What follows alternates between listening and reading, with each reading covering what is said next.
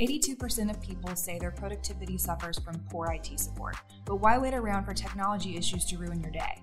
Since 1995, Rocket IT has served as the managed IT provider of choice for organizations across Metro Atlanta. Through our consulting services, we help your team pinpoint underlying technical problems and build a personalized roadmap to grow your business. To speak to a member of Rocket IT about streamlining your technology needs, contact us using the form below. Hi, everyone, and welcome back to another episode of Thrive, Y'all. I'm your host, Jessica Clayton, and I'm the marketing coordinator here at Rocket IT. Today, I have Rich Edinger joining me. Rich, thank you so much for your time.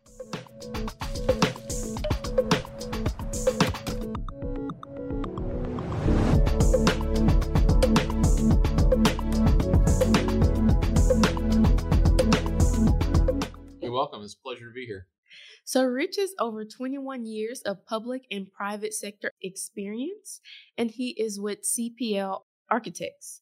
So Rich, can you please tell us what your organization does and what you're responsible for on a daily basis? Sure. Yeah, we provide architecture, engineering, and planning services to the municipal, transportation, and higher education markets. Wow. So it seems like you have a lot of not only municipal partners that you have to work with, but also those other transportation partners that kind of make a difference in people's lives, huh? Yeah, we do. We essentially design cities from the ground up. So Wow. whatever makes life convenient in a city, we design those kinds of infrastructure. And then do you all work with kind of a set kind of plan for each city? Kind of, we want to make sure that anything that we design new has a certain criteria of things that, most all plans have? Or do you kind of customize it based on each project? It's customized. A client typically will have a scope of work, or if they don't have a specific scope of work, we will work with them to develop a scope of work for the particular project that they want to do. Nice. So I guess that means that makes for a good amount of customization and, push, pull. I have an idea, and then you guys can say if it's feasible or not. Yes, absolutely. Perfect. And so how do you guide your team? I noticed that, your organization, you have a lot of different offices around the U.S. And so how do you guide your team that may be spread out? Yeah, that's a great question.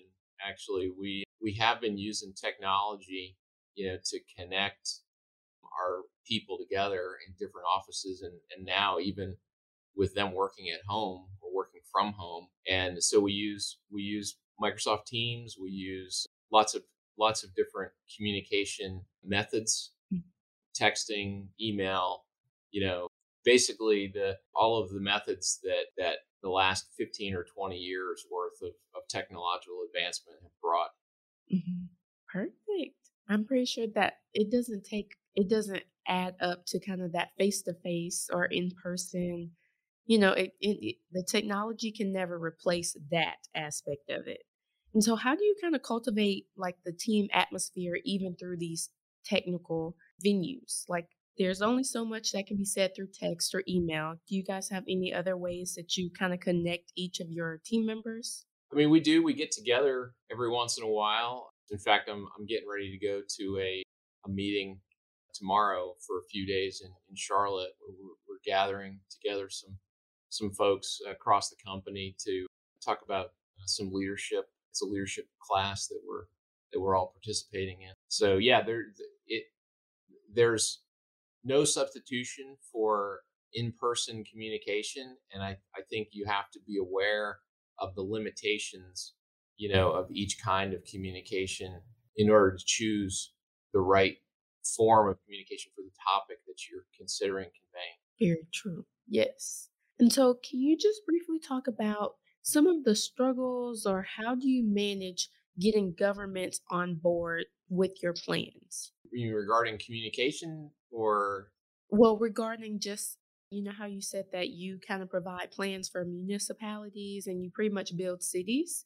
Do those cities come to you with, requests, or do you kind of go to them and say, hey, we think that you can improve X, Y, Z, and this is how we can do it? Yeah, it's a mixture of both. cities will often put out requests for proposal or requests for qualifications if they're looking for a specific design professional to help them.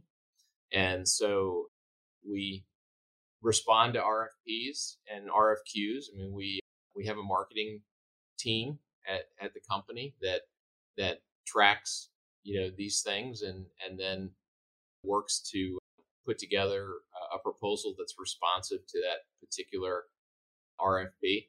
But then also we work with using relationships that we've developed over the years, depending on the kind of project. We can work with people, city managers and planning directors and public works directors, and we have some on-call arrangements.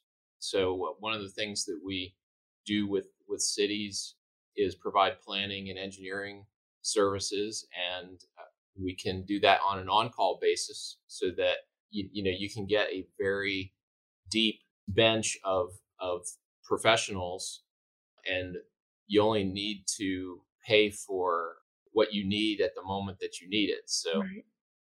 that's a benefit to a lot of clients, and lots of clients handle that with a letter agreement. Basically, it doesn't actually go out to RFP. Others do put an RFP out, and then we respond to that, and hopefully we're successful. Perfect. So I think that makes it easy, especially like for different, like you said, each client is different. And so I think you guys have a lot of different ways that clients can get in contact with you or even kind of get that process rolling. Right. And then, are there any government regulations that govern your organization, like zoning laws and that type of thing? There are, and I guess it probably starts with that the architecture and engineering professions are regulated at the state level, and so you have to have an amount of schooling. You have to sit for exams, and then when you pass those exams, you get registered in that particular state, and then you can perform, architecture and engineering work depending on your specialty.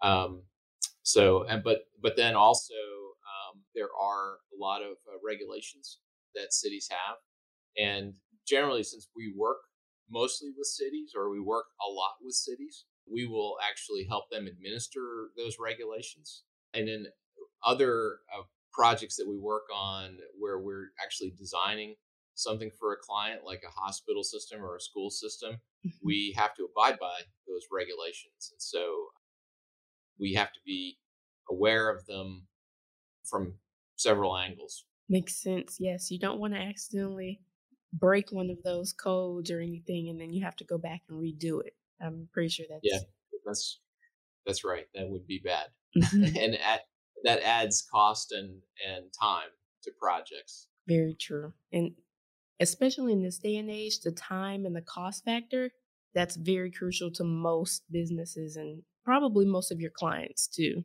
That's right. What is the most fulfilling aspect of your role? I like working with people. I got into engineering. I'm a civil engineer by training, and got into engineering early. Went to school at Virginia Tech.